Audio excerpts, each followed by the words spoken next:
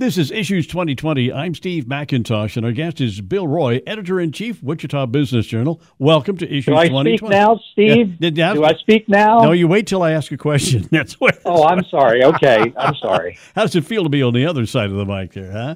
It's a little interesting, yeah, kind of strange. This Wichita Business Journal serves the state with timely news in print and online, and 2 updates every morning with Steve and Ted on KNSS, segments that I look forward to. How long have you been at the WBJ by now, Bill? I have been at the Wichita Business Journal this month. It'll make 18 years. Oh, are you kidding me? Wow. Where's time 18 now? years. Wow. Yeah, exactly. And it was 1 month after that, after I started, that we started the Wichita Business Journal reports on KNSS, on your show. Oh, wow. It's been great. We've had a good time. We sure have. What other markets are served by the business journals? I know there's more than one. Oh, yeah, absolutely. We have 41 markets now around the country, actually 44. 41 of them are served with a print edition. And so there are 3 that do not have print editions. That's New York, Los Angeles, and Chicago. But we have papers in, for example, Seattle, Portland, Sacramento, San Francisco, and then you move a little bit to the east, Portland, I may have already said them, then Kansas City, Wichita, lots of them in the southeast, 4 of them in Texas, San Antonio, Austin, Houston, Dallas, some in Florida. So we cover the country pretty well, and Denver is included in that as well. We just added a market in the last few months. That's Cleveland, Ohio. So now that gives us 3 papers. No, 3 papers in Ohio now. Tell us about your career before this job at WBJ. Boy, it's not a very stellar one, Steve. No, I know you probably know. I know you spent some time behind the old radio microphone there, didn't you? Absolutely, you bet. So I graduated from Kansas State University of Agriculture and Applied Sciences back in 1985, and while I was there, I was a student reporter at, probably people don't remember, the old KSAC. It used to be the ag station for Kansas State. So I was a reporter there, and that's where I really cut my chops doing news. Then went out to Garden City. I was there for about a year and a half about a year at KIUL KWKR. KIUL stands for Kansas is Usually Listening. Yeah. How about that, huh? I remember those calls. And then you bet, yeah. And then after that, went to Kansas City. Worked in a station in Jackson County outside of Kansas City. KKJC was there for about a year and a half. It was sold. And after the sale, we were all looking for jobs, and that's when I heard about the job at KFDI, up the dial a little bit, or down the dial, I guess, and got on with Dan Dillon and Pony Express News and did all that stuff. Was there for 6.5 years. I worked at the Eagle for 3 as a reporter, and then went to Channel 12. I was an assignment editor there. That was about 4.5 years. Worked for a private company, as you and I know, G2 Interactive. Our paths crossed there. And then I got on at Wichita Business Journal. It would have been September of 2002. You know, and you've done well in print media, and you've also brought that radio background to your podcast that you do on the internet. Tell us about those interviews. Is that fun to do? Right. Yeah, absolutely. Love them. It's an opportunity for us to kind of expose our audience to business leaders and topics. It's more than just a story, and it's more than just a sound bite. We get to ask questions. For example, Jay Golden, the president of WSU, was my guest last week. And we talked about all sorts of things, including the Ivanka Trump decision. And it's just a way for us to get a better understanding of the topics and the people who are involved in Wichita's business community. We've now been doing it for over 3 years. I will today record episode 171. Wow. And so we were the first one in the company to do it. And mainly, you're right, it's the radio background that helped me out a lot on that. And so, yeah, I really enjoy it. We've had some great interviews, and hopefully many more to come. Now, your involvement with business reporting gives you, in my opinion, an excellent opportunity to know a lot about all aspects of doing business in the Wichita area. And I want to hit a couple of hot topics, okay? To begin, Sure. Your thoughts on the pandemic and how it has impacted our local economy, Bill. Well, I think there's nothing that we've ever seen. In Wichita, we have seen the ups and downs of the aviation industry. We saw the Great Recession back in 2008, 2009, 2010. Certainly nothing has impacted us like this pandemic. And so, it's a double whammy for Wichita because we're not as diverse as we need to be. We are dependent on aerospace and aviation. And so, that dried up. Airlines were no longer flying. And so airlines were no longer buying airplanes. The 737 MAX was grounded.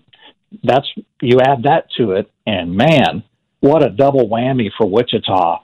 And just like I think in the recession, I think we've lost jobs that probably are not coming back.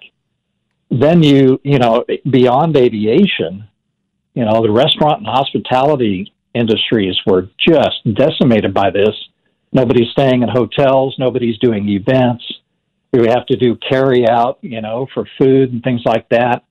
I've talked to some restaurant owners on my podcast as well. Tim Marie Shibley over at Doodah Diner, all the changes they had to make. My heart just goes out to them. I think they're starting to come back a little bit. They're being creative and innovative during the pandemic. They've had to be to survive. And so I think that really makes a difference.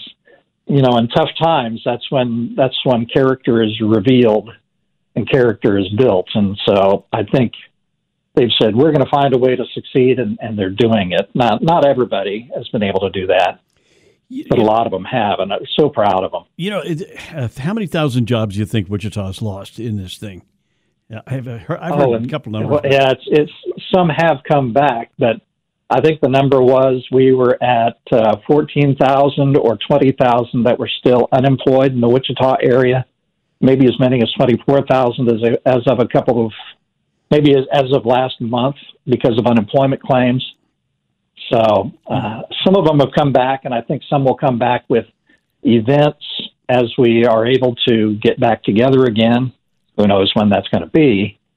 But I think some of those will come back, and some of the restaurant jobs have come back as well. But you look at those jobs in heavy manufacturing like aerospace, and what I've heard is that there have already been going to better production as far as machinery and technical assistance and so forth, that some of those hands-on labor jobs are not going to come back ever, possibly. I think that's a real possibility because those companies, again, are looking at, okay, how can we innovate? How can we be creative? And how can we do things differently? And I think, one thing about robotics, for example, at Spirit Aerosystems or at Textron Aviation, there still have to be people who run that equipment. They still have to run those robots.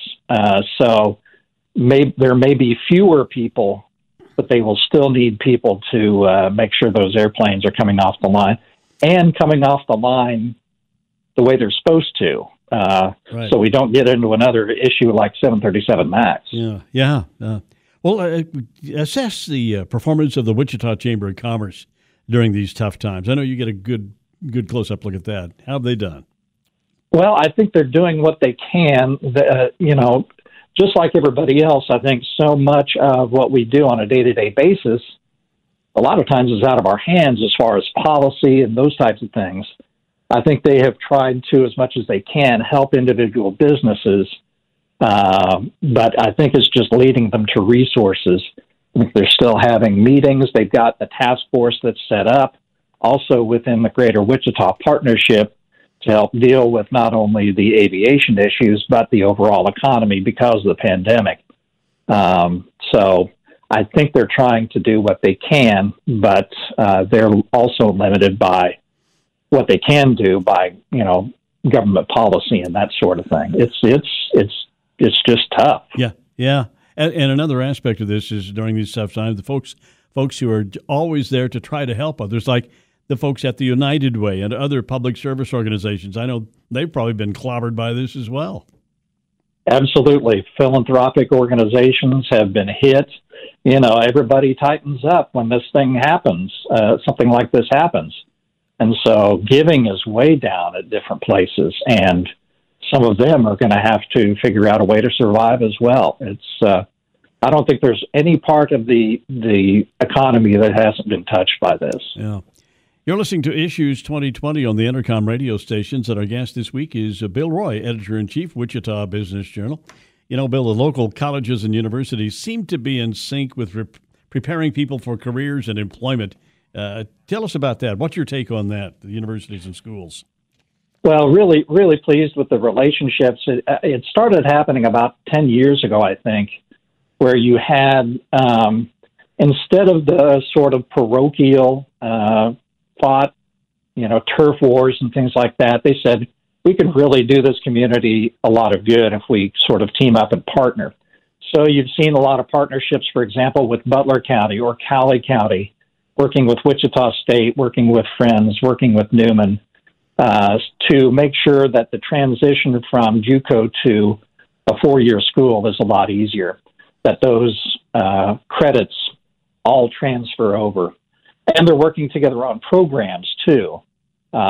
Just really proud of the way they partnered up in order to help the business community and students make that connection, and students can go on and get their degrees and then enter the workforce, hopefully, in Wichita. We have seen a bit of a brain drain here in certain areas, especially engineering. But it's really been neat to see how the universities have sort of partnered and connected to make it easier for students to get through and for companies to get good employees. We've really looked for employees over the last 5 years. We had a different problem before the pandemic, and that was we had more jobs and we had people to fill them. Yeah. That's certainly changed now. And so, but what WSU Tech, for example, and the job that Sherry has done out there, she's done a great job. And again, the JUCOs working with the 4-year schools, it's been huge for this area. We're reminded again about race relations in America with the killing of the black man and by the white police officers, and several incidents like that. Then we've got the protests that have gone on and on and on. And so I think everybody's pretty much mindful of, or at least thinking about the situation. Do you see problems with opportunities for minorities in Wichita, Bill? Well, I do, and it's it's a situation where it's been like that for so long that people really don't understand it or see it very well. Mm-hmm. I talk to people like Janetta Everett at Delta Dental of Kansas, the chamber chair this year, and John Wright, my old buddy, who is a radio guy here in town, did a podcast with them, and it's pretty clear that while there have been certainly great success stories, we still have a ways to go in Wichita before the business community really reflects the population of Wichita. I think we need more. We need more female leaders. We need more African American and Latino leaders, just so we reflect the community we work in. And I think it's going to be slow. It's not going to, you can't flip a switch and make things change. But I think there are forces at work to try to make things better. And I've noticed with the Wichita Business Journal, you all have really spotlighted the successful women in business, in which I've been a lot of them. A lot of them at work right now. Are those opportunities? Is that thing of the past? The old glass ceiling, you think? Well, I don't think it's necessarily a thing of the past. I think it has big cracks in it, and I think some women are getting through there, and we've seen that with some of the women. We've written about, whether it's Peggy Ward at Wygand Real Estate, or Janetta Everett at Delta Dental, or Marilyn Pauley, who is chairman of her bank. We've seen a lot of success stories. Anita Oberwertman runs 2 companies. So I think we've seen a lot of success stories, but, certainly I think when we marginalize anybody, we all lose out. I think there's strength in being diverse, and that can bring strength to organizations and companies. The Wichita Business Journal puts a lot of time and effort into recognizing excellence in business. Talk about those award programs. You've got several of them you do, right? Yeah, we do. We have basically one a month, our signature events, and they range from, for example, next week we have our Manufacturing and Wholesale Distribution Awards. We just had our 40 Under 40 Awards. We'll have Women in Business we just got done with. Also, our Best Places to Work Awards are coming up soon. That's really been 2 things for us. One, we love to give recognition where credit is due. And then 2, it's another part of our business. We have 3 parts of our business, basically, and that's our print operation with the advertising dollars we get there, our digital operation at wichitabusinessjournal.com and the advertising dollars we get there, and then our event business where, hopefully we can get, 300, 400, 500 people together in a room at the Hyatt and celebrate, executives and healthcare heroes, which is going to be big this year. Mm-hmm. We love giving that recognition, and it's good. It's good to get everybody together, and we're hoping we can do that again. We're doing virtual events at this point. We're doing them sort of like recorded programs, and then we play them back over the internet, and so people can see them. Wow! So that's one way we're trying to be creative, anyway. Well, I want to get personal for a minute, if I can. Tell me a little bit about growing up in Overland. Uh-oh. Tell me about growing up in Overland Park in that gated community there with your chauffeur limousine and all that. It wasn't quite like that. If it was a chauffeur, it was mom or dad or my brothers. Yeah. And I went to, we were lower middle class probably there in Overland Park. And my dad worked for the Postal Service. My mom owned her own beauty shop. And so we did okay. We didn't take a lot of vacations or anything like that, but we did okay. I never wanted for anything, that's for sure. Yeah. Went to Shawnee Mission North High School, then went to K-State. And growing up there, man, I played a lot of sports and really had a great time and a lot of great friends. It's been interesting.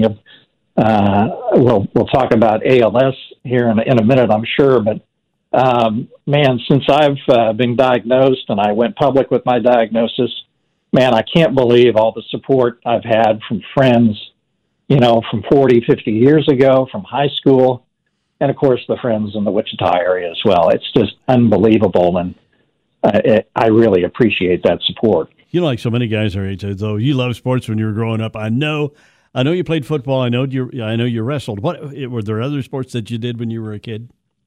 Yeah, I first started playing baseball in Cub Scouts, and that was 8 years old. And then I went to Optimist baseball. My eyesight wasn't very good. I could throw the ball a mile, but I couldn't hit it very well because my eyesight wasn't very good. So I gave up baseball, but I also played basketball. I was in wrestling, track and field. In high school, it was football to wrestling to track and field, and I threw shot and discus there. Oh, shot! How? Yucks! You bet. That big old heavy round thing. Yikes! You bet. 12-pound ball. I was better at discus. Yeah. So, what went into your decision to go to Kansas State University? Well, I'll tell you, I was after high school. I had no intention at all of going to college. My grades weren't great in high school. I barely graduated. I was in high school for the sports. And so I was working at Zarda Dairy. Some folks may remember Zarda Dairy up in Kansas City. I was working on the loading docks, and a guy came back from K-State on summer vacation to work, and he said, you ought to try it. And so he and my brother talked me into it. I enrolled in August of 80 and, spent 5 years there in the summer, took a victory lap, of course, and I majored in Aggieville for a couple of those years. Why it took me that's why it took me 5 years, but okay. Had a great time and just loved that university. So glad I went. I want to interrupt you for just a second. Let's talk about their battle with ALS. Tell me as much as you're comfortable about this, about your health. Sure. It was about, it's almost a year and a half ago now, where I really started feeling the symptoms. My hands started getting weak. And for example, try to clip your nails, and I didn't have enough strength in my hands to clip my nails. I thought, well, that's kind of odd. So I went along, and then it got a little worse. It didn't go away. My legs got weaker. I tripped every once in a while. And so finally in June of 19, I went to my family doctor, and he referred me to a neurologist here in town, Ty Schwartfager. He's over on the east side. Did some testing on me, and I had my preliminary diagnosis in August of 19 of ALS. He always gets second opinions, so they sent me to neurology at KU Med up in Kansas City. And the doctor there said, it's ALS. It's pretty clear. So, we told him, we're going to face this with positivity and hope and optimism, and we want to be aggressive about treating it. The only problem is there aren't a lot of drugs that really treat ALS. It's a motor neuron disease where basically the signal from my brain is being interrupted. The wiring is sort of frayed. And so the messages that I want to get to my muscles aren't getting there. And so then they atrophy. So at this point, here we are in, September of 2020, almost a year after my diagnosis. And I am in a wheelchair full time now. I really don't walk.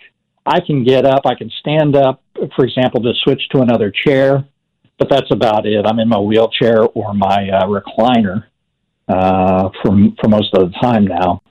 I'm not really able to type very much. My hands are weaker. My arms are weaker. So I'm using voice to text. There's a program in Macintosh laptops, so that helps out a lot. So it's kind of tough. And, as far as, day-to-day things, my wife helps me get dressed. She helps bathe me. She helps me with everything. Gretchen's my hero, and you've heard me say that several times.